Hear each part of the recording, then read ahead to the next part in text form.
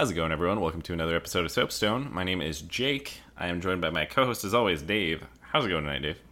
It's going good, but I'm feeling a little bit under the weather, like I require something. Oh. Like maybe a little more Vespine gas. Oh. We need more Vespine gas. Construct additional pylons. What are we talking about? Mechanically, I don't know if that's right. Was it we need additional pylons? We must construct additional pylons. Yeah. But then We you warp them require in. more Vespine gas. Yeah. Huh. We're gonna head on mechanics, I think. This is Starcraft. This sounds like Starcraft. Yeah, if you couldn't tell from like the intro tunes plus the vague keywords we're throwing out. There's some people. And if you didn't read the description, you just clicked a blind link from a stranger because you trusted them and you're foolish. There's going to be a Venn diagram of people who have never played StarCraft, and they can't read, and they listen to our podcast. It's a small demographic that we're reaching out to here, but they exist. More niche than a bologna quiche, I always say. That's pretty niche, though. I don't know if there's anything that niche. That's why I'm saying it's very unlikely. Yeah. Most people have probably played StarCraft. I did. It's been a long freaking time. Because we were talking about OG StarCraft, right? Yeah. StarCraft 1. This is like back before it was even called StarCraft 1 times. That's Right? how old it is. Yeah. Remember it was just Xbox? Yeah. Yeah. Pepperidge Farm, remember? But yeah, StarCraft, grandfather of modern RTS. And also a game. That is an It RTS. is a game. Yes. This qualifies for podcast discussion. Yeah. Passes through the board. So I think we've beaten around the bush enough. It's time to beat the bush. StarCraft. I played it, like I said, way back when. You played it. Did you play it like when it came out? Because I know I was a little late. I was always a little late for most games because my parents weren't huge on gaming. So I'm like, hey, can I do these things? And they're like, no, play outside. I'm like, the sun on my skin sucks. But the sun, it hates me. Father, no. But I think I got in around when battle chests were becoming a thing. The compilation things. Yeah, where you'd have like, StarCraft and StarCraft Brood War. You're like, oh, you can get them together for $40. That's so cool. Yeah. And then like a week later, they're immediately 20. But around the same time as like Diablo 2, Warcraft 3, battle chest. Obviously, Warcraft 3 was after. Mm-hmm. But all around that time, I was big into the only thing I had was PC gaming. Yes. Yeah. And my dad was also in on that Blizzard mindset. Mm-hmm. So like we got it and we kind of like alternate playing missions and stuff. I'm like, fuck yes. Like you would actually play one mission, then he'd play the next? I think we had like separate campaigns. Okay, gotcha. Like he had his own profile as Daddy-O. Right. Because that was his cool name. Right. And then I would do something, surprisingly edgy. I guess not surprising, I was like 13. Yeah. Those are prime edge years. Yeah. I'm imagining that you do like play the same profile, taking turns on each mission. You're like, the story doesn't make any sense. Wait, am I a different race now? We'd meet in between missions and kind of do like a handoff. Yeah. So here's what happened. Yeah. I'll give you the debriefing, right? We usually like, if one person would play, the other person would kind of like sit by and watch. Right. Like you commentate, be like, oh hey, watch out for this thing. And it was like a group gaming experience. Yeah. For even just the single player in my household, at least. That sounds really cool, actually. My parents never got like big into games. Yeah, they never like, sounded later. very gamey from your description. Yeah. It's like a separate thing. There were some games they got into, but not necessarily the same games I played. It was just like Bejeweled on mobile app. Yeah, I know, right? Free cell and Korean games. I don't know. Weird stuff. But yeah, I remember the first time I saw StarCraft. My friend Tony was playing it back in Washington, and I saw like one of the units die, and StarCraft's like pretty violent. I would say, like, not necessarily by today's standards, but to a But kid, for like late 90s, if it wasn't like a shooter like Doom. Exactly. Yeah, it's like back when my parents are just like not really sure if I should play T-rated games. Right? It's just like I saw like a unit die or something. There's like blood on the ground. I'm like, my stomach feels weird. It's just actually uncomfortable watching StarCraft. I thought that, and I was like, this game looks awesome though. So finally got it and went back to play it. That might have been incognito mode. I don't know if my parents knew that I ever played StarCraft when I did, but yeah, you do what you gotta do. Play good games. You just uninstall the game before they came home. And you just like replay the same mission over and over. Yeah, I wasn't too worried about that. They weren't very technically savvy. I could just rename it to not StarCraft. Oh, okay. Gotta. Yeah. Change the icon. If you don't have a shortcut on the desktop, then you're basically invincible. There's no way they can find out what it is. Yeah. I mean, that'll be like a separate thing, but it's surprising what you can hide just like one folder deep. Yeah. Oh, man. But yeah, StarCraft came out, was kind of built off of Warcraft, right? Which I personally had never played. Did you play Warcraft? I didn't get around to Warcraft until, like I said, kind of like those Battle Chest days. Oh, yeah. Warcraft 3 and Frozen Throne. Is it Frozen Throne? I know Frozen Throne is the name of one of the expansions. I think that's Warcraft 3's other expansion. Mm-hmm. When all that came out, but I had never heard of like Warcraft 1 or Warcraft 2. Right. I didn't really know of Blizzard as a whole. I'm just like, this game looks awesome. Yeah. You had pretty good judgment, I guess, as a kid, because the game was actually awesome. But StarCraft, I think, was built off of the same engine, similar engine. And obviously, I mean, I don't know if this was meant to be one in a continuation of Craft-like games, where they just continue to modify it. But they stopped after StarCraft, I think. I think they just realized that like they had a good thing with Warcraft, but like, hey, let's try something else to branch out into a different genre of space. And then they had this whole fucking space opera shit. Yeah. And I think it's stayed pretty well. Yeah, I would agree. I think, I mean, the fact that they went back and made a remaster and changed, like, nothing about the game other than graphics and, you know, improved the audio quality or whatever. That's a pretty good sign that your games, you know, got some longevity. But yeah, the game itself, jumping into this, was a real-time strategy game. Kind of fixed view camera. You couldn't really zoom out or zoom in. But this is back when everyone had like low resolution monitors anyways, right? Yeah. So it's like 640 or like 800 by 640. Yeah, I mean, that's your standard resolution. That's quite you had to like play on like Windows 95, 98. Yeah. But you'd jump in there, and I know I did campaign first. I never really did anything other than a campaign. But like right from the get-go, I was like, all right, this game's different from other things I've played. I played like Sonic the Hedgehog and like Army Men and other games that have been forgotten by time. But yeah, it's not as much of a linear game where it's like, hey, you're going through a thing. The campaign was actually like a really well-storied mission. Yeah. And it was, I'll say riddled because littered sounds bad, with a lot of different characters. And there was like a main plot line, but like one or two side plots. Yeah. But it was just surprising the depth that they put into it compared to like another game of that time. Because it's kind of somewhat breaching new territory. Yeah. And even like the mission briefings, you'd have little animations of characters as they spoke to you. And there'd be like several different ones. And there'd be like a big paragraph of like dialogue between people. So you got like the full rundown of like, here's what you're doing and why. Yeah. I remember those debriefing screens had really cool aesthetics to them. They had like the Terran AI machine, like with the lady's face kind of on it, and this kind of like iRobot style future setup. And the other campaigns had other screens that were equally cool. I think Zerg was probably my favorite, but all the backgrounds were kind of different based on the races, like you're saying. Yeah. Like Terrans, you were inside of like a ship, so it's all very metallic, and the background very spacious. Zerg, you were inside of something very Zergy, so it looked very alien and slimy. Yeah. And then for Protoss, spoilers, there's a race called Protoss. Yes.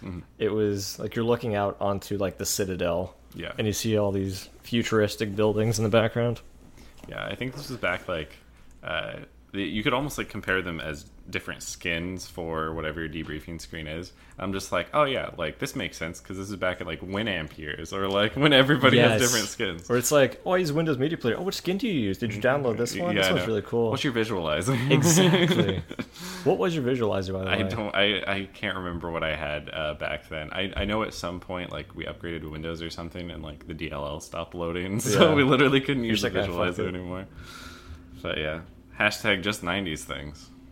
There was a time where I like found some really cool ones, but then as I got older and more mature, I went back to just a cooler version of the bars. I'm like, yeah, got those. And now I'm like, I haven't thought about that in years. I haven't even had a visualizer in years.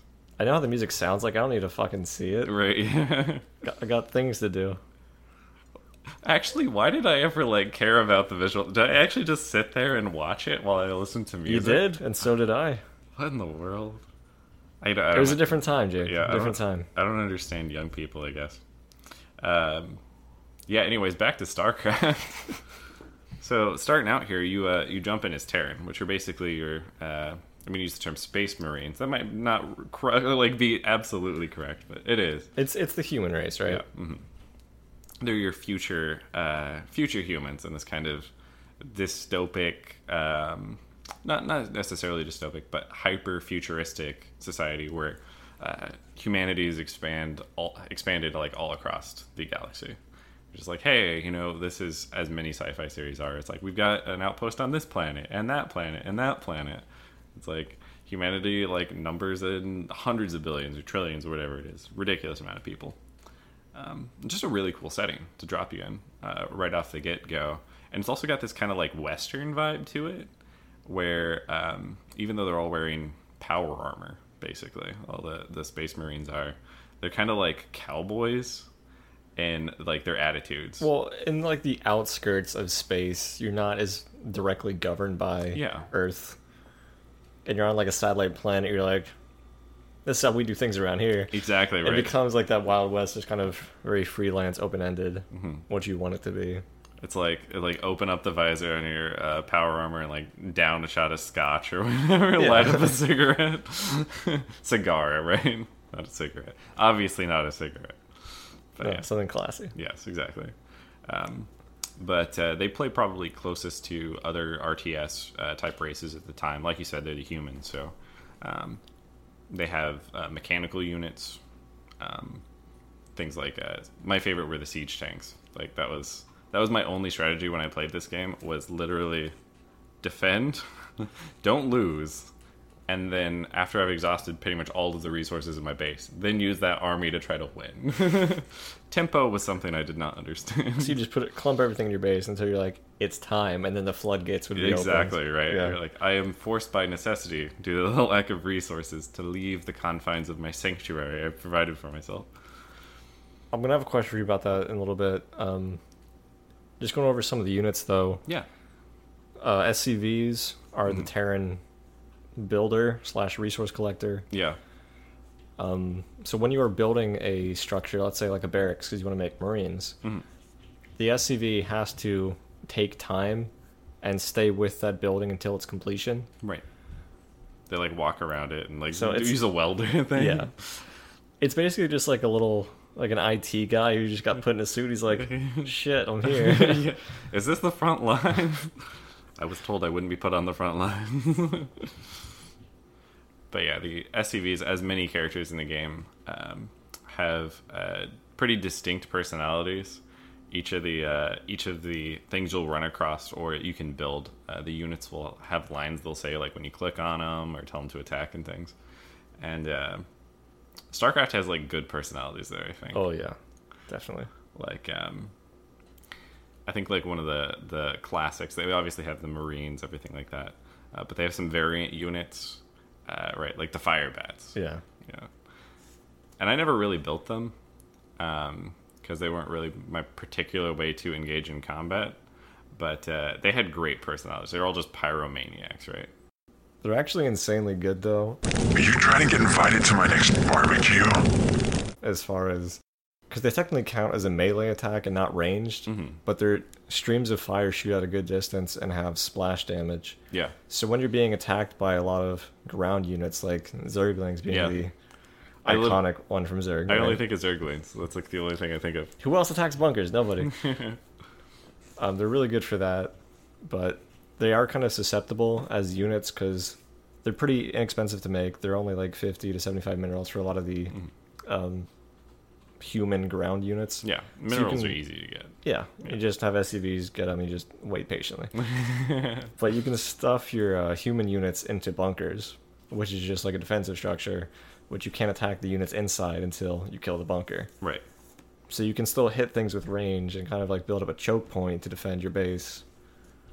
It's kind of your fixed emplacement. That's, I think, definitive in my mind of Terran. Like, when I think of Terran, I think of siege tanks. I think of bunkers. They have other units. I didn't build them. But Yeah, but a lot of their stuff is like very static. I mean, so are most other races. yeah.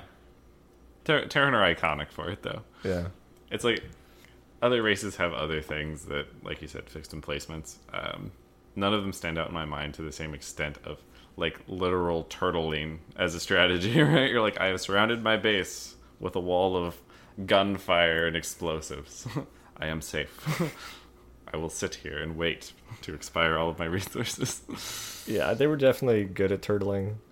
Some of the other units you mentioned, like siege tanks, were insanely good because if you had vision, you could kind of plant your siege tank to put it in siege mode, Which is awesome. and then it would shoot for like a much greater distance and have this splash damage. Yeah.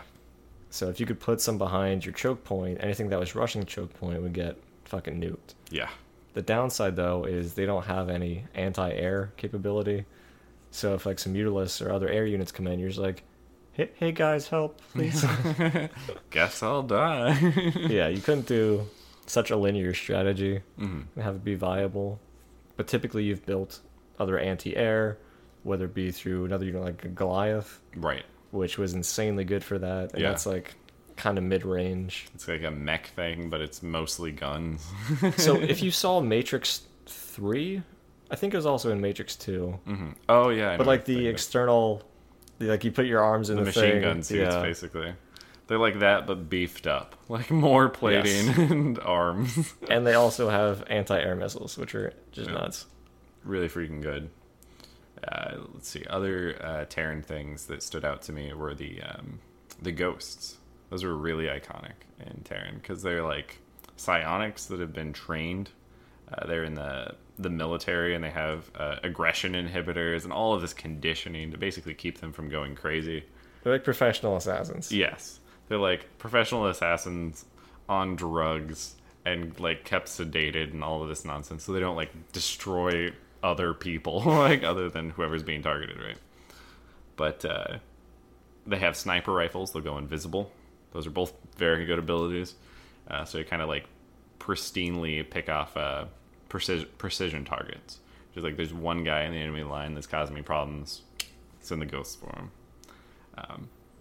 I probably used them a couple times in the campaigns, but it was like not a blunt enough weapon for me. I can Yeah. attack, move, and call it a day. Like it's not a.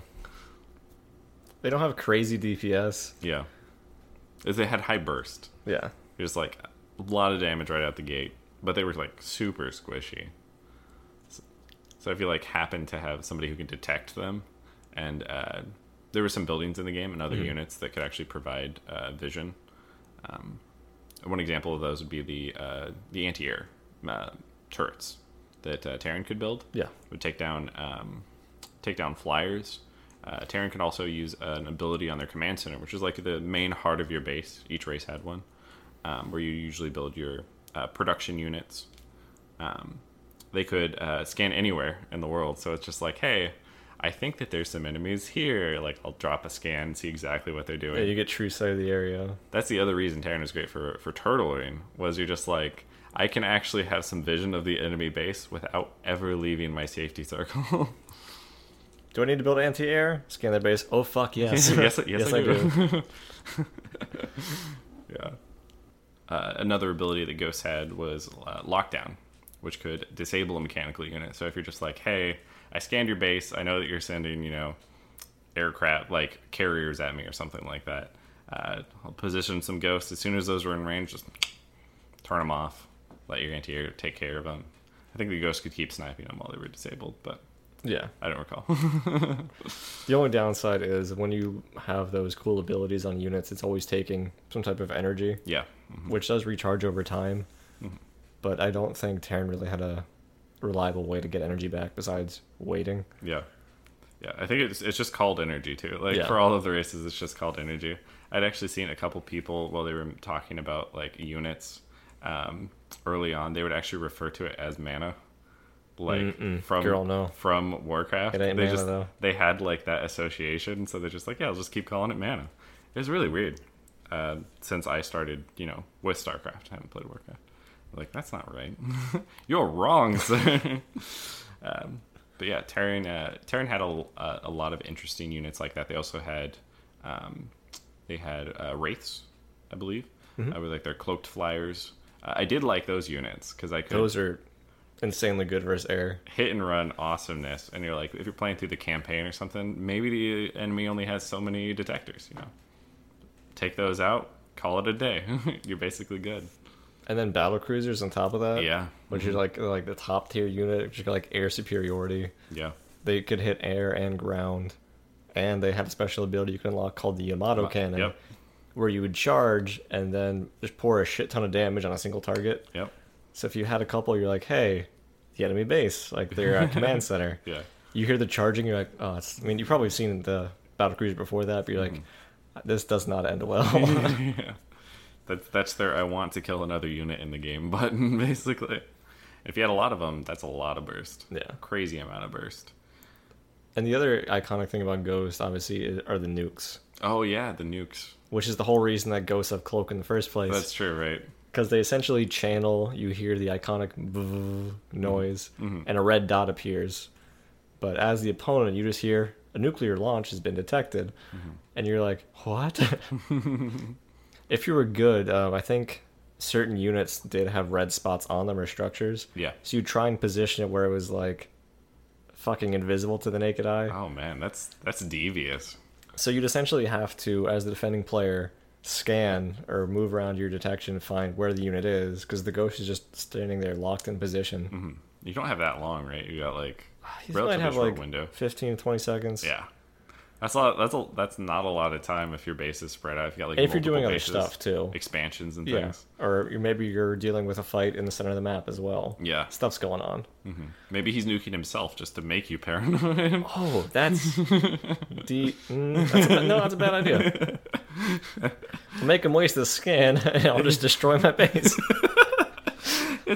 Got him. It's like chess. Sometimes you just gotta give your king up. Sometimes you gotta strip off your clothes and just run at the guy, right? But if the nuke did land, it was pretty expensive to make, and it also cost supply, which every time you made a unit, it would count towards your maximum things you could build. If it actually landed, it did a lot of damage. Would usually take out structures or severely damage them, and pretty much kill any unit that was in the area. Yeah. So if you could get on their base and destroy their economy line, collecting those resources, it was a pretty big win. Oh yeah.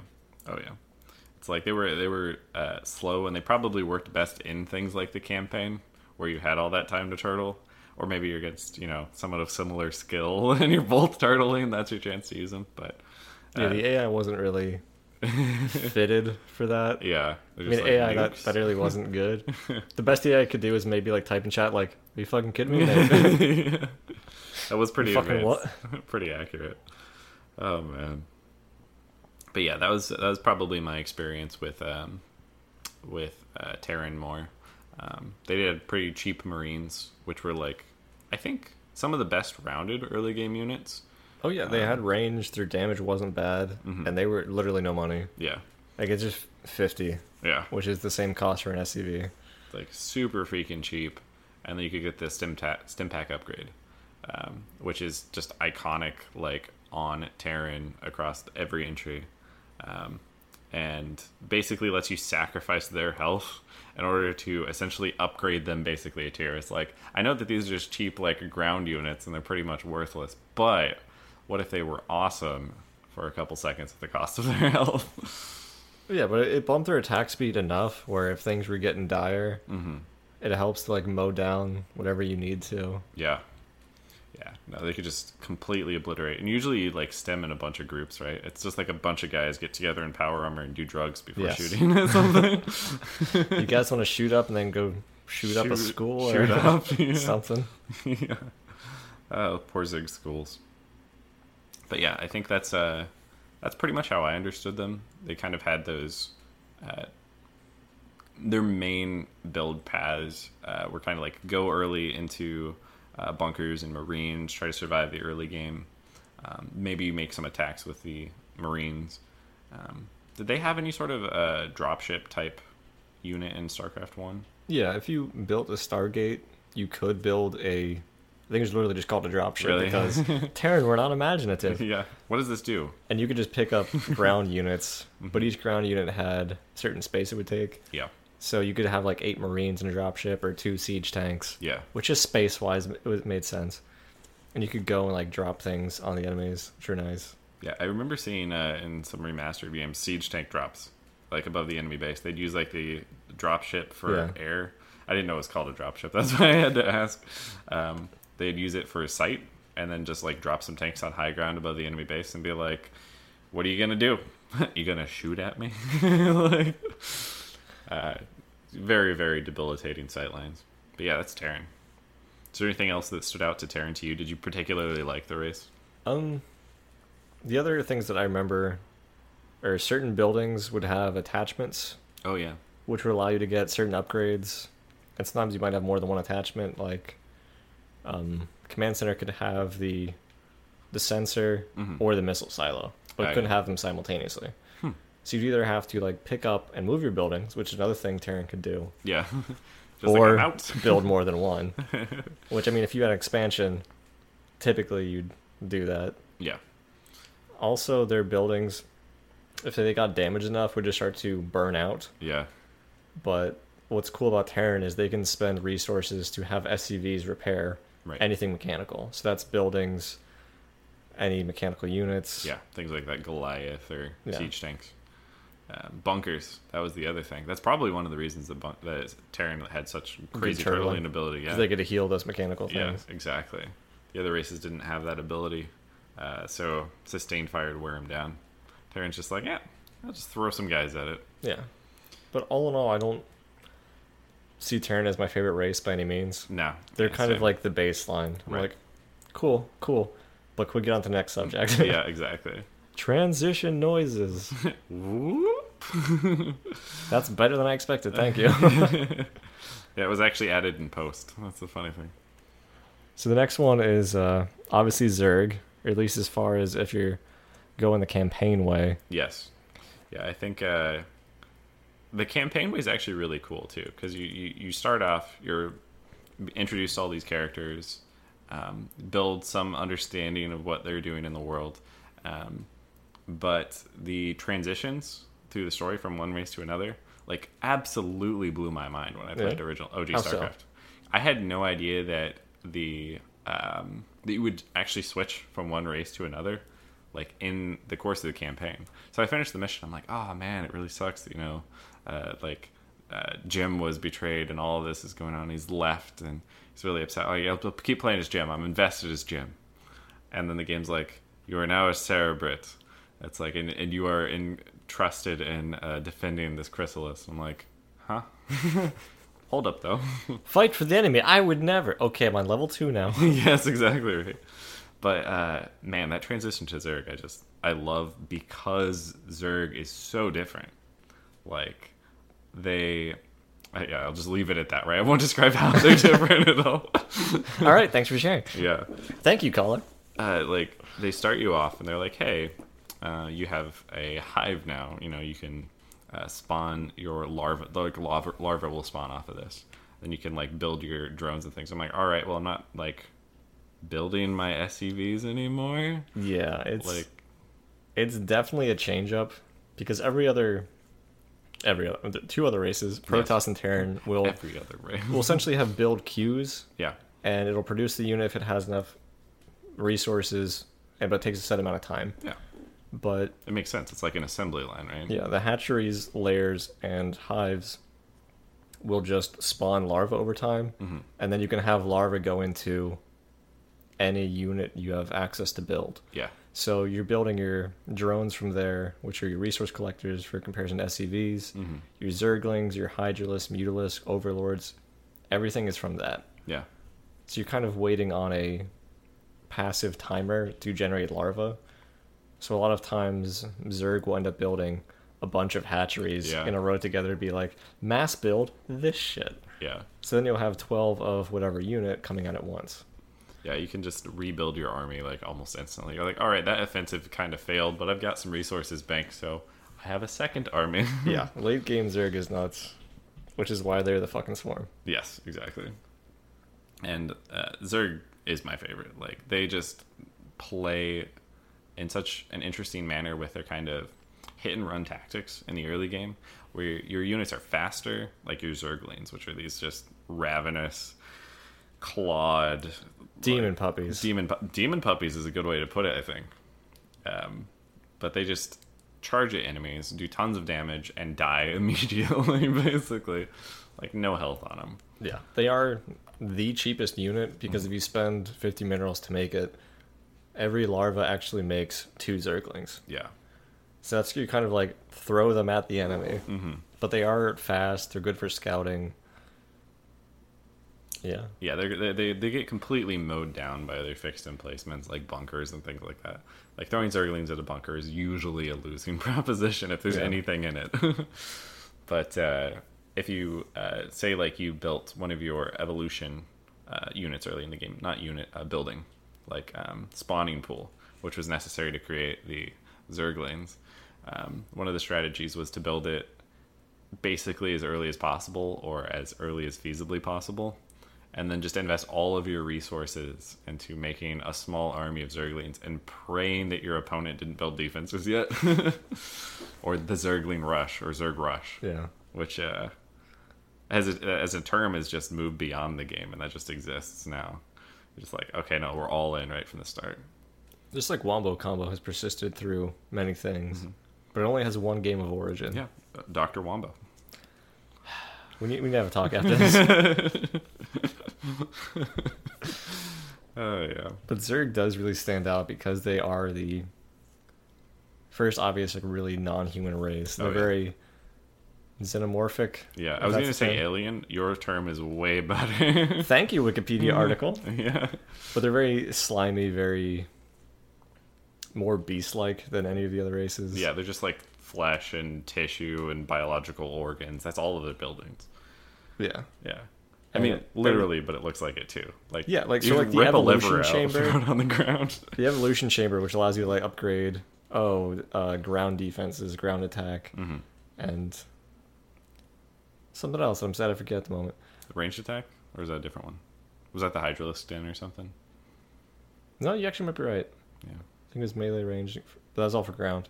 But it looks like a beating heart. Yeah. And like all of your buildings kind of pulsate. Yeah. And it has like a very... It's alien. It's pretty much alien. It's like if the human body was just, all of the insides were just spread out across the base. That's basically Zerg. And just continues to spread.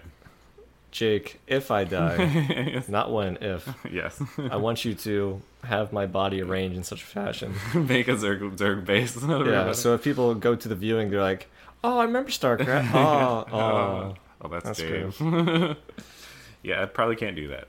I don't know if literally anyone who would be in charge of the way your remains are handled would let me do that. I can just give you power of attorney. Yeah, that's a bad idea. I'll be dead. I don't give a shit. Yeah. But they also have to build on creep. Yes. It's one of the restrictions. So you can build... Well, key thing. Drones would essentially sacrifice themselves to become that building. Yeah. So this is another one of those economy hits where you can't have that unit collecting resources because it's becoming a building. Exactly. Whether it's... the key thing I wanted to transition to is the creep colony. Yes. Which just exists as a building, but it generates creep under it, which allows you to build buildings on it. Yeah. And there are also some other features of it. Yeah. But the creep kind of spreads out over time. Yeah, and it's kind of... The creep kind of... Did it grant sight to you in StarCraft 1 as well? I know it does in later games. So it doesn't, but the colony itself would. Okay, so you kind of just would have sight around the area. It represents like the area of control for Zerg. Did you move faster on it? I think I believe ground units did. Yeah, I know flyers don't, but it's really important for transitioning like between your bases, holding control of an area, and obviously your opponent wants to deny you that resource. It wants to deny you the ability to place buildings wherever you want, and kind of like shut down their advances and be aware of what you're doing. Because even if the creep doesn't provide a lot of sight, you have these colonies all over the place. It's going to catch something, right? Yeah. And you could transition those creep colonies into sunken colonies to attack ground units. That's like or spore colonies. Like a spine thing, right? Like a tentacle. It was like a subterranean thing. Yeah. It kind of, again, pulsated. Yeah. Like you saw it kind of go down. It's like a tongue attack. And it'd be like, it would just come up. Yeah. And like 2 hits would kill a Marine. Yeah. And they would just kind of explode. Freaking good defense. Like, I don't know if fixed emplacements was ever really a good meta, but man, I loved those definitely colonies. Needed for some things, though it's not the way to win. Yes, yeah. But it's a necessity. Yeah. It just looked badass, though. Yeah, just everything Zerg has is awesome. They have the Cerebrit commander kind of just like psychically controlling this section of the army, right? It's just like go out and expand.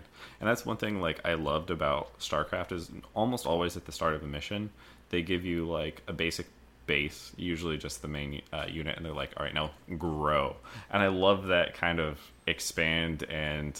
They pretty much always start from scratch. Yeah, I really like building up from nothing and making something awesome. And Zerg conveys that, I think, more than any other race. Because it doesn't stop. It's all about this like cancerous growth on the map. Yeah, the evolution of Zerg. Of the swarm. Oh my gosh. You just get goosebumps talking about Zerg. Freaking awesome. And I don't think too much, but in StarCraft 1, the Mutalisks could transform into Guardians if you had that upgrade. Oh yeah. Which made them a stronger air unit, but they could only attack the ground units. Yeah. They could no longer combat with air. Mm-hmm. But they had insanely good range. So that was like your late game air siege. Yeah. And it would just destroy bases if you didn't have a defense for it. Did they have Broodlords in StarCraft 1? Mm-mm. That was added later. Okay. So Guardians probably filled that role a lot more. Yeah, you mentioned Mutalisks. Mutalisks were like my Zerg strategy. Again, these are super, like if I liked Wraiths, I'm going to like Mutalisks. Super fast. These guys heal over time, which is awesome. Like all the Zerg units do. They're biological, so, Creep's going to heal it eventually. And Mutalisks were freaking fast. They'd have like the glaive attacks off of those. Would bounce through the army, and you're just like, I'm just going to obliterate everything. It was nice when you're going for like a group of something. Especially if you could ever hit that choice economy line in the back. Yeah. Because you'd send out, let's say you had a unit of 12. You'd send out 12 attacks. Yes. But then those would each bounce and do a little bit less damage. Mm-hmm. But you're still doing a lot. So it's nice to attack and go in. And because of how fast they were, you can kind of go in and do precision strikes and then relocate them. Yeah. Yeah, this is the other part to the turtling strategy. Defend your base. Send really fast air units to attack the opponent's base until you just win. Yeah, that was basically... It didn't even matter the race. That's the strat. So I love Mutalisks. I never built like some of the heavier units for Zerg because I was so dependent on their air. But they did have Hydralisks, which are super iconic. Like they shoot spines and are generally terrifying to almost everything because they can hit air and ground, right? They're just really balanced mid-range. Yeah. It's like they have like lower health than like some of the beefier units, but it doesn't matter because everything's dead. Yeah, right? They did take Vespene, which was like the other resource you had to gather early, and that usually was used in your late game units, or more expensive ones. Yeah. So one thing I want to explain is Vespene was capped a little bit. Mm-hmm. So for like the mineral collective, you could have maybe 16 to 20 workers collecting minerals over time, and they'd always bring back at like 8 a pop. But for Vespene geysers, after you had built something onto collect the Vespene, you could only have 3 workers at a time kind of cycling through, right? You could have efficiently. more, but it didn't mean They would anything. just be like waiting, like I'm in line for Vespine. Yeah. But so you were kind of limited that way. So it was a more desired resource. Exactly. But Hydralisks were only 25 Vespine, Mhm. so it wasn't a huge cost. But if you're trying to save it from Mutalisks, which were 100 minerals, 100 Vespine, Yeah. you gotta have something stored away. And that's usually where like your army composition comes into play in StarCraft. Is like you choose where your evolution is going to happen. Yeah. Now this is admittedly for players that are better than I am, where using one strategy is the only strategy. But you're like, oh, I saw that they're coming at me with all these Marines. I'm going to invest in this particular, resource path. Maybe I'll build something like I know that their army's kind of immobile, so I'm going to build a Nidus worm. Like I will build the network, the actual Nidus network, which is kind of like a game finisher, right? It's essentially basically a cross-map portal for your units. Yeah. Biological portal. The only downside, or I guess limitation, is it had to be built on creep. Yeah. So you could obviously in your base you have creep, but to try and sneak up on somebody else's base, you'd have to have another type of colony built out there. Yeah. Where you have creep generated to then be like, hey, what's up? They didn't have did they have they didn't. Yeah, I'm already getting the head Nope. shake. So I know that Overlord You're gonna say can the do that Overlord here. generating creep. Yes. That's the cheap, really easy way to do that in later games, but this is hard mode. Yeah. You got to build your way there. So that was probably a little less viable, I'd assume, in StarCraft. But even so, like let's say you were building an expansion, and maybe a second expansion, you could quickly relocate ground units to be like, hey, we need some defenses over right. here. So your whole army could be wherever you are. That's I could see that being strong. It's still useful. Yeah. It's just more defensive tool. Yeah, it's just good to relocate units. You can get it defensively. You just have to be real sneaky Real beaky. silly. Like, what is this creep doing out here? I don't remember my base being so purple. Yeah. Did you do this? Looks at SCV. That was me. Sorry. My bad. My bad, guys. My bad. Got him. Another thing I really liked, but never used in competitive, the Defilers were an insanely good utility unit. They could do some stuff. But the main thing I care about is That's good. the Dark Cloud ability. Yes. It cost some amount of energy, but it put a cloud in an area, and it lasted for way too long. Yeah. But ranged attacks could not go through the cloud. Yeah. So you could go up to, let's say, a Terran fixed base that has like some bunkers, a couple missile turrets behind, and some siege tanks. Yeah. And you're just like, hey, I'm going to throw up the cloud and throw some Zerglings in. Yeah. They can't be hit by ranged while they're under the cloud. Yeah. So they just kind of work their way through that choke point, which is nuts. It's like situational invulnerability against certain comps, and that's just freaking amazing. Yeah. There's some of those Zergling specialists, or not Zergling, Zerg specialists, Zergling specialists. I don't know what that is. I only build one unit. Yes. Interesting strat, Dimitri. Yeah. It's got no counter. I attack his base before he attacks mine. I win. It's done. But the specialist units usually had more in the cost, in the way of like Vespine costs, like those Defilers. Yeah. And they'd have active abilities, which is the reason I never built them. Like you had to hit keys on your keyboard other than like A and then left click. Yeah, So I really understand. Like, I was by no means a micromaster. yeah, some people were really good with it though, and those abilities basically allowed you to modify the. They give you like power modifiers for an army versus army fight, because you're just like, hey, maybe I'm going to like completely destroy one of your units with like an ability from a queen, maybe, right? Like spawn broodlings, something that will completely shift the balance of the fight, or Dark Swarm, something like that. Make that cloud, and then all of your Marines are completely worthless. Just really, really impressive micro abilities are like required by StarCraft, which is probably the reason that I've never been great at it. But because it's really like literally APM, like actions per minute. Yeah. It's defined by StarCraft. But I don't know, it's still great, even if I can't use the good guys, the really big like specialists. I mean, you can just do what I do, where you select all 12 of one unit. You're like, do the one thing. Yes. Even if that one thing's a special ability, and hope for the best. Yeah. They did it. I won. Yeah, I never experienced that.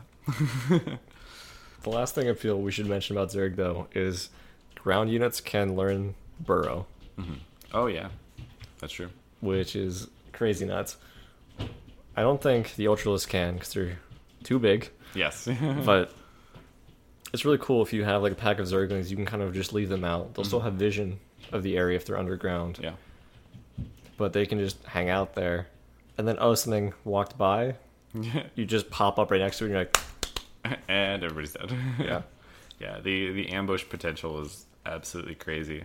I know it's less viable like the higher tiers of play, because people have so much vision. Oh, they have detection for everything. Like literally everything.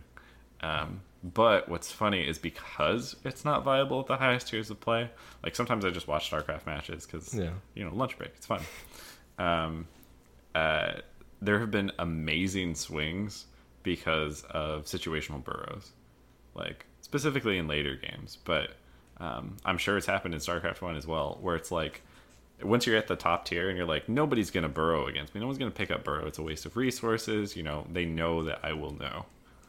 So then it surprises you because no one will do it, right? Yeah. So StarCraft's got a lot of that kind of rock, paper, scissors to it, where if you do something your opponent's not anticipating at all, that can be all it takes to win, like in an instant, which is awesome. But before we jump into the next race, do you think it would be a good time to take a coffee break, or are we good to go? I'm probably good to go. Not enough energy. On second thought, let's take that quick break. Yeah, I think it's for the best.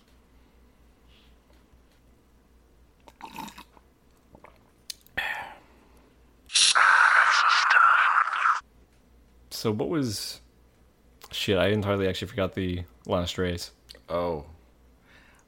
Yeah, we should probably look that up. Research complete. Right. Oh, yep. Yep. Protoss. Makes Protoss. sense. Yep. Those are the other ones. Don't know how we forgot about those guys.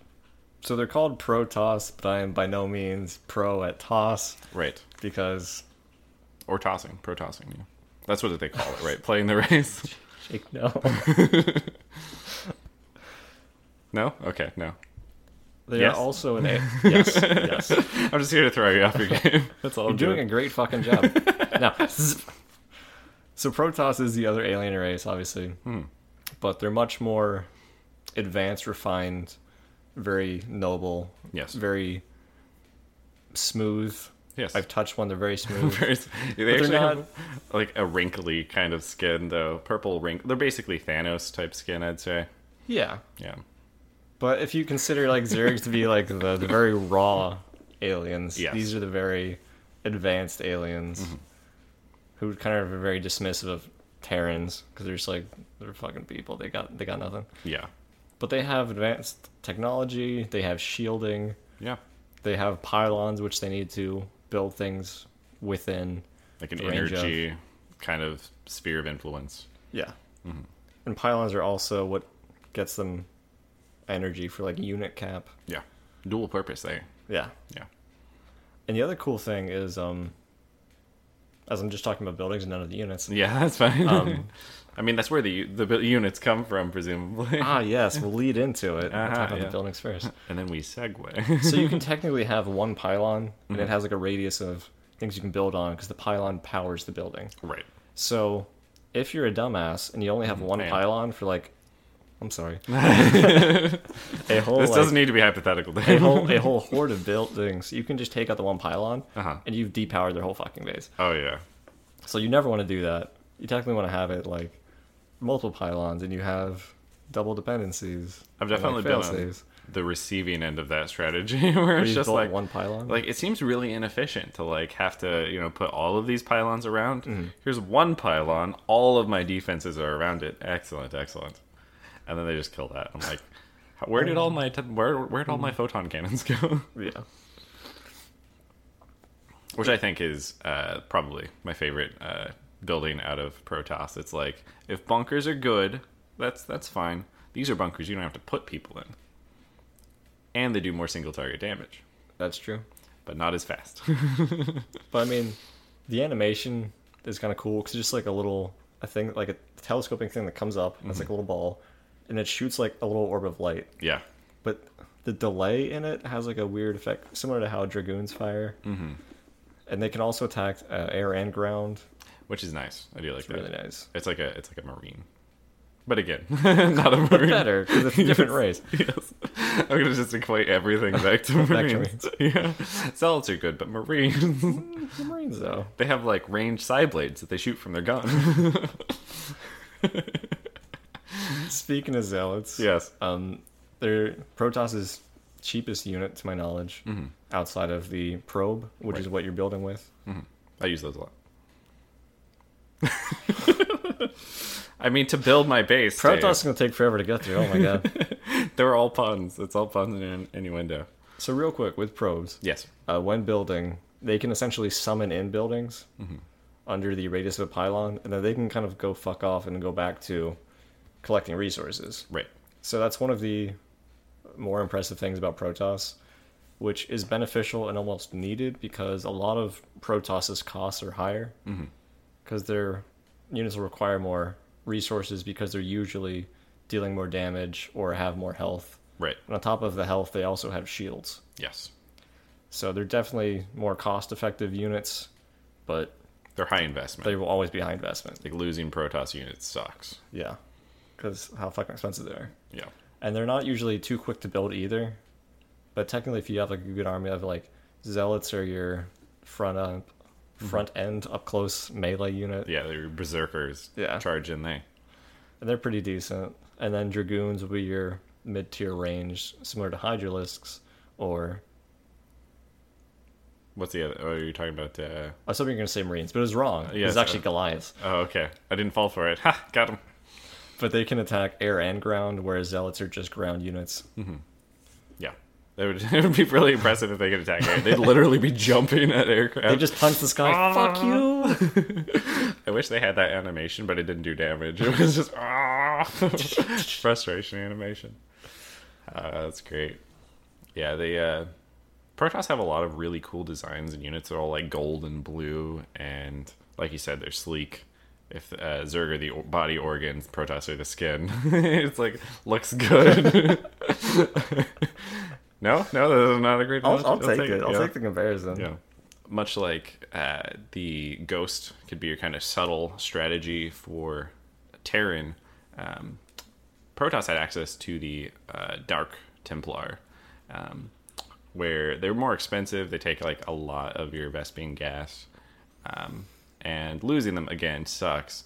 But being on the receiving end of just invisible units in your base killing all of your workers, it's never that fun, and it's usually pretty effective to take you out of the game.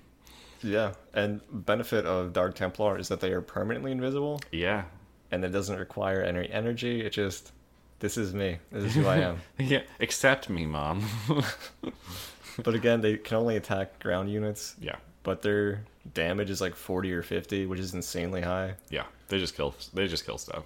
They can like one-hit kill workers, which is nice. Yeah. But you just have to get them there. Mm-hmm. So if you take a dropship over to somebody's base, and they don't see anything come out, they're like, oh no. Yeah. Wait. It just pauses in the air for a second and then turns around and goes back. Suspicious. Gonna drop a scan on that one. They're obviously really cool. They also have some of the, I'd say, strongest casters in the game in the form of the High Templar, right? Oh yeah. I've seen plenty of matches where a key Psy Storm absolutely turns the tide of the battle. You're like, hey, isn't it great that you have all of those Zerg and you got like 200 unit cap and they're in a big pile and they're dead? Yeah, the AoE damage on that is surprisingly nuts, and I think it does damage over time. So if you stay in the storm longer, you get fucked up more. Yeah, and I'm pretty sure it stacks. I'm not 100% on that. Oh yeah, you can definitely have multiple Templar do side storms and a thing. This is what I was talking about before with you have 12 units who do one thing. Yes. I'd have High Templar who are like, nuke this area, please, thank you. Yeah, the area is dead. We have killed the area. But if you're like me and you're like, hey, High Templar, those guys have buttons. I don't use characters with buttons. You take two of them and you like push them together and you just now like kiss. Yeah, push them together a couple times and you're like, all right, how does this work? eventually, if you push them together enough, they form into an energy being called the Archon. And I liked Archons. Archons. Oh, easily the coolest fucking unit in the whole game. I agree. Because it's like a giant ball of energy / a naked guy at the center. Right. Which what more could I ask for? Exactly right. But it like shoots out like this psionic blast, which does AoE damage. It's like a chain lightning, but it's on his normal attack. It doesn't chain, but that's what it looks like. Yeah. It's lightning. It's like a cool splashy lightning thing. It's like chain lightning, but without the chain. So lightning. What would you describe it? Yeah, it works really well against, in particular, Protoss seem to fight Zerg. It's, a lot of their abilities are against that. So you got a bunch of Zerg grouped up, particularly things like Mutalisks, right? They're all just sitting there in a pile, and you're like, what if I hit the entire pile at once? So splash damage is beautiful for things like that. Yeah. Also, a lot of units in Protoss are you have health and you have shields. Mm-hmm. Shields will recover over time. But for Archons, it's like 10 health and like 350 shields. Yes. Which is on average better for Protoss. Yes. More regenerating health is good. So the only downside of that is if you're against a science vessel for Terran, they can shoot out an EMP, which just, removes shields from an area. Right, yeah. You don't need those. You've got that 10 health you can fall back on. Yeah. Doesn't work so great. The other thing that's here on our list that I'm not as familiar with is the Reaver. Because that doesn't exist in the games that I played since then. But I guess it was too impactful, maybe. It was just a metric fuck ton of damage. Yeah. Similar to the siege tank, it had really good range. You actually had to pay for the ammo because you create scarabs at like 15 a pop. Okay. And the unit would actually have to create it like it was a building producing units. Right. So you'd have to wait for that time. Did it have autocast kind of like continually rebuild these? Did that exist? Or did you have to manually do I it? think you had to manually do it. Yeah. Because Starcraft I believe it. Not, I believe it, yeah. was not as friendly as later Starcrafts. But it would shoot out like this little scarab, and then it would reach a target and explode. Mm-hmm. Yeah. So you have a couple of those on your back line. It was really hard to deal with. Yes. Again, AoE, tremendous burst damage. Zerg's gonna have a bad time. This again, susceptible to air because they can't do shit. Exactly, yeah. Thankfully, you got Mutalisks. So obviously, Protoss has no counter to that, and then they have Archons, and your Mutalisks are dead. This is the rock paper scissors we were talking about. Well, I will say Protoss does have easily better anti-air. Mm-hmm. So in StarCraft 1, before even Brood War, just simple scouts, similar to the Wraiths for Terran, had pretty shitty air to ground damage, Right. but had amazing air-to-air damage because they would shoot out these rockets. Right. And they're also still fairly tanky because they're a Protoss unit. Mm-hmm. So if you have those against mutas, it would wreck them. Also, the fucking flagship, the carriers. Oh yeah. Which again, the only produced their unit you own build. units. The only offensive unit you build if you're me and you're turtling for the early game. You get that fleet beacon out, and you're like, I'm making carriers. Got them. Yeah, just ridiculous investment in resources, but you never. It's like a Fritos, I think, something like that, or is it Lay's? You can't just have just one. Basically applies to carriers. You never just send one carrier. Is it Pringles?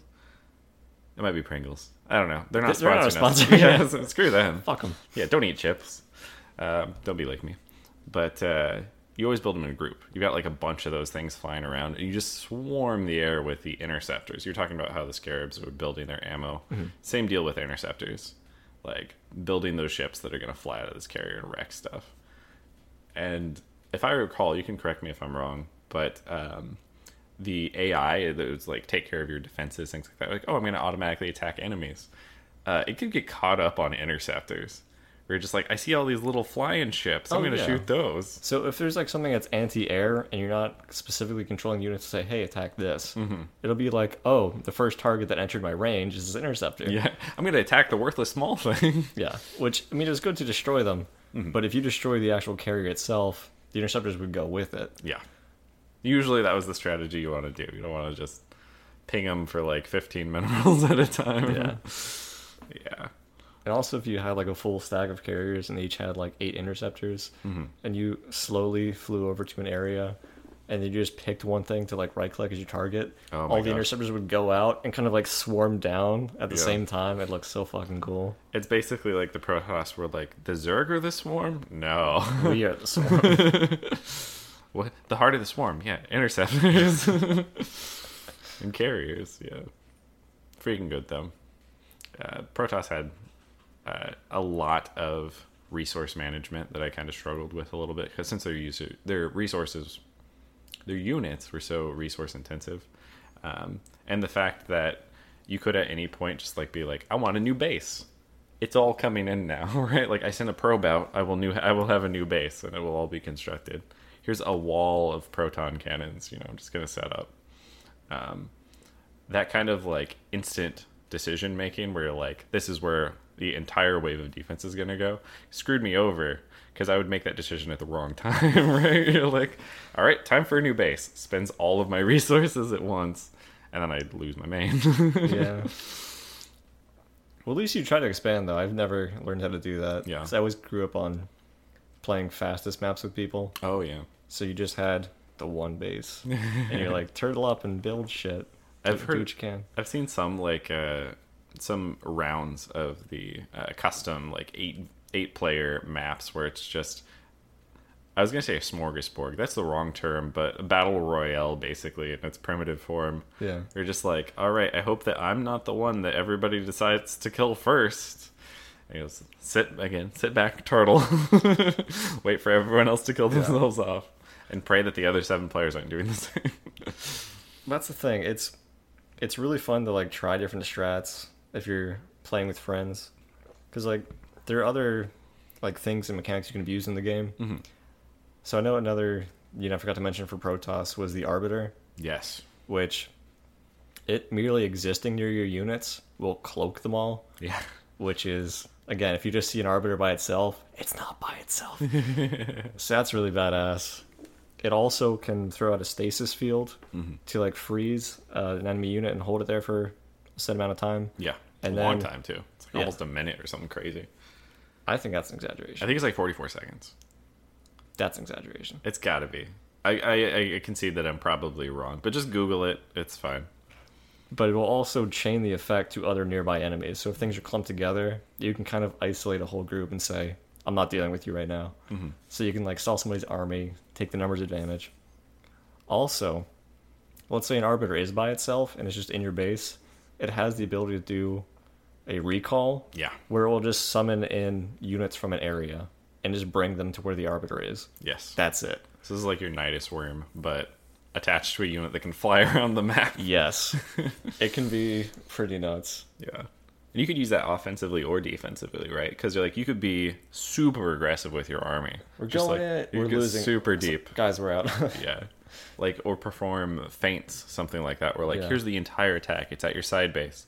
I have now recalled all my units to your main, Yeah, like if you move units from your main base over to like, I gotta defend my expansion, and Arbiter's like, hey, but no. Did it have like a global cooldown, or could you have multiple arbiters at play, like juggling your units? You could. The only limitation was the energy that the unit had, because recall is a pretty expensive ability. Right. But you could build a couple, let them build up energy in your base. Oh yeah. Yeah, that's crazy. You could juggle your base, your army around the map like a couple of times if you really wanted to. That's absolutely crazy. I explicitly know that they disallowed that in future games, so I understand why Arbiter didn't make the transition. Yeah, it was broken as a standalone unit for sure. I can just imagine playing against that would be very frustrating. They're like, oh, well, my bad. I let you build a unit. Yeah. Yeah, Protoss have a lot of really flashy, high-impact units, but they could never tear my heart away from Zerg. Zerg's just... Definitely not. There's a certain aesthetic about Zerg. Like, I'll always admire and respect Protoss as well. Yeah. But They're all more interesting than Terran, but... it's easiest for me to play Protoss. Yes. Hands down. Yep.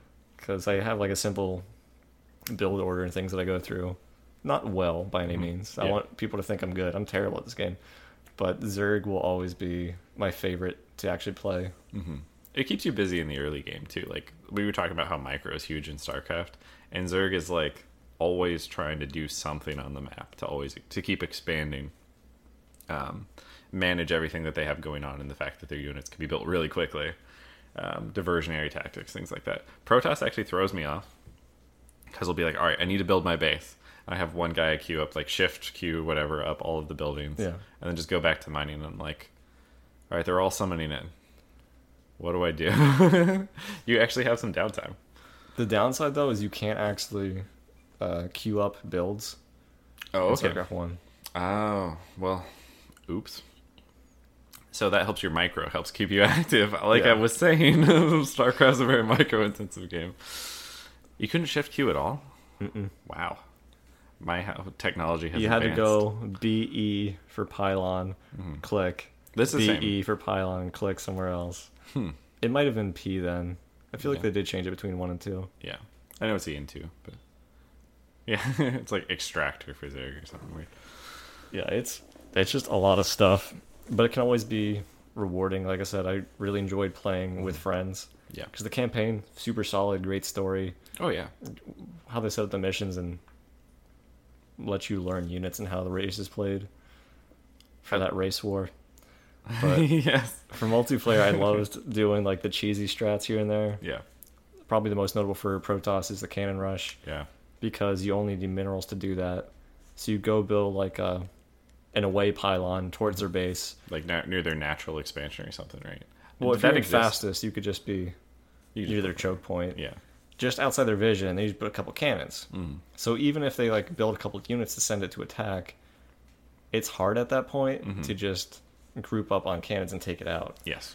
So you then keep pushing into their base with more pylons and cannons because you're only farming minerals back at the home base. And people can get easily overrun. Yeah. It's like cannon was designed to stop early pushes from small groups of units. Yeah. Which is what they will be creating in the early game. So if you have that in their base already, their base is now your base. Like, we're all in this together, but I'm going to kill you. yes. Take your shit. But then it will just be me. Yeah, I think the diversity to ways that you can play the game and how you can adapt each match and how you have to adapt to, like, you know, someone's going to rush you with cannons. How do you counter that? Well, you look outside of your base relatively early in the game. Like, all right, well, maybe people check outside their base. How do you counter that, you know? You, like, learn a couple spots maybe on each map where you're like, this is a sneaky location where people might not check. And you kind of just, even all the way up to, like, pro games, it's this back and forth of information. Where information oftentimes wins games. In StarCraft, you're just like, I know what you're building. I know how to counter that. Yeah, because if you don't know that the person has air and you haven't accounted for air, you're likely going to be fucked. Yes. I have all Ultralisks, and he has all carriers. Because, like, let's say you've not built for it at all, unit-wise, and you find out, and like an attack comes to your base, you now have to react. Yes. And you have to spend that time, however long it takes to build a missile turret, or however long it takes to build a unit that has anti-air, and hope for the best. And you're on the back foot. Yeah. And you never want to be. Yeah. Because you have all this other shit going on. Yeah. And it doesn't take long to lose, like in StarCraft. We mentioned that a little bit, but StarCraft is one of the faster paced RTSs. Like, you can literally lose a game in the first 5 minutes if somebody just straight up rushes you. Yep. And, I mean, that doesn't feel great. And some games can go considerably longer, and they do. And I think games where everyone's run out of resources on the map, and it's literally just my remaining army versus their remaining army. And, like, using flying barracks is, like, vision and decoys and things like that. That's fun to watch. But there's a whole range to how a StarCraft game can play out. Which is, you know, the reason I think it's lasted as long as it has. And it has, like, amazing sound engineering. Oh, yeah. I don't mean amazing, like, the soundtrack was wonderful, which it was fucking amazing still. Yes. But, like, all the units having different sounds for unit selection, movement, attacking, other things. Just, it really all tied together to make it very cohesive. So when you were playing a specific race, you feel felt like the race. Exactly. Like, we were talking You earlier, feel like Spider-Man. we were talking earlier about how all the Terran's voice lines, it sounds like they're talking through an intercom. Yes. Like, every single one. Because that's the technology they had access to. Right. And all Zerg are just noises because A bunch of screeches and things. they're bestial aliens. Yeah. And then all the Protoss ones are very clean and crisp and have like a little bit of a... They're like space knights with some verb in their voices. Synthesizer type. A little bit of a twinge to it, but it sounds badass, you know? Yeah. I think you can... There's plenty of things you can criticize Blizzard for, but art, sound design, like just multimedia in general, they're really freaking good at it. And they started that early. But as far as the impact of StarCraft on the RTS genre, I mean, a lot of games have fallen off in RTSs since StarCraft has been around. Grey Goo isn't talked about anymore. That's true. I mean, one of the classics, too, coming out as early as a few years ago. I mean, even when Warcraft 3 came out after StarCraft, it was definitely played a shit ton. Yeah. As we already had our Dota episode. Yeah. But I don't ever hear about anybody who still plays Warcraft 3. Yeah. Like, name one competitive Warcraft 3 player. You can't. You don't have the mic, fucker. Yeah. Got him. But yeah, I don't hear about that as a thing. Right. I hear about StarCraft all the time. And they just did the remastered. Yeah. Like when I was looking for some StarCraft clips on YouTube, it's just all remastered matches of just pro games. Because that's the scene that's been existing and still going on. Yep. As soon as the remaster came out, like people started playing it, and it's a lot easier to watch than classic StarCraft games in modern high resolution. So that's pretty nice. I mean, you could look at what game they chose to remaster. I mean, they didn't pick Diablo 2, the game we all wanted. They picked StarCraft. I'm still holding out hope for Diablo 2 though. I mean, they made Diablo 3, so they're never gonna fucking do it. Yeah. Diablo 3.5. 2.5. There you go. A little bit in between. Don't do that. Just make 2. But yeah, Explode in South Korea became basically their national sport. I don't know if that's actually true, but it's what we all believe to be true, which is good enough. And they just held that game alive. Like, I doubt Blizzard... There's no way Blizzard could have known how big StarCraft, and then particularly Brood War, my God, we're going to be in the scene. Because there was no scene. They literally created like an industry that didn't exist prior to it. And yeah, I mean, that can't really be understated. It paved the way for modern esports as a genre. So pay respects to everything that's paved the way for you, Overwatch. Yeah, it's nuts how much like a group of people can just binge play a game at like LAN cafes. Yeah. Like I can't binge games that much. Yeah. But these people were able to, and so much to the point that they drove the demand up. Yeah. That they were hosting their own tournaments, to then it became official, to then became like a national stage thing. Yeah. It's like when the athletes and the people who are revered in your society are people who are really good at StarCraft. Like, that's an accomplishment for the game. Do you remember when esports started being a thing? You're like, maybe I could do that. Yeah. But then you realize you're already too old. Yeah, that hit me when I was like 14. I was Yeah. like, there's no way. That's a young man's game. Yeah. But yeah, like we mentioned, remastered's available. Pretty cheap. It's like $10-15, something like that. You can pick it up. I think you also might get it for free if you already have the base game. It's possible. I don't have it. I don't know if they... See, the thing Actually, is... no. I'm going to immediately say I'm wrong. They didn't track I'm thinking games. of... You can download the original StarCraft if you still had a CD key. Yeah, I believe that. I think the remastered is still $10 to $15. Yeah. But definitely worth it. And yeah, I mean, if you haven't experienced StarCraft, then that's your opportunity. Missing out. Yeah. Even just the campaign, which is all I did. Dave did all the fun things in multiplayer, but I did the campaign. I had a heck of a time. Blew my mind as a kid. So as long as you're a kid and you're listening to this, I mean, go play StarCraft. Come join the legacy of the void. Wait. Of just StarCraft. It is honestly... The void of StarCraft. The game's old as fuck, but it's super solid. Whether you want to hop in StarCraft 1, Brood War, or even StarCraft 2, which I specifically try to avoid not talking about. Yep. Avoid talking about. Gotta keep that content. Tired. Gotta put that in the back pocket. We'll save that one for later, possibly, when I can force Dave into it. Because that's the one I know more about. But yeah. I'd like to thank everybody for joining us for another episode of Soapstone. This one was pretty important to both Dave and I for our cultural heritage, where we came from. Specifically Dave, but I participate. I don't know where I'm going with this. My name is Jake. Joined always by my co-host Dave. How you doing tonight, Dave? Doing pretty good. How are you? But if you guys want to leave feedback on the episode, talk about it, talk about StarCraft RTS experiences, feel free to leave them on our Facebook page, facebook.com/soapstonepodcast.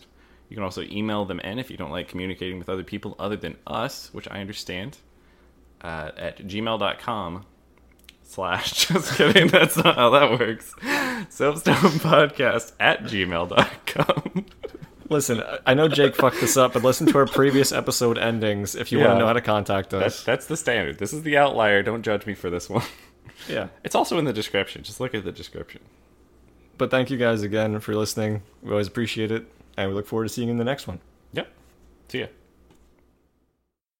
Awaken, my child, and embrace the glory that is your birthright. Know that I am the Overmind, the eternal will of the Swarm, and that you have been created to serve me. Serve the Hive. I control the groove. Serve the Hive. I control the groove. Serve the Hive. I control the way you move. How you like my groove, Dagoff? Well done.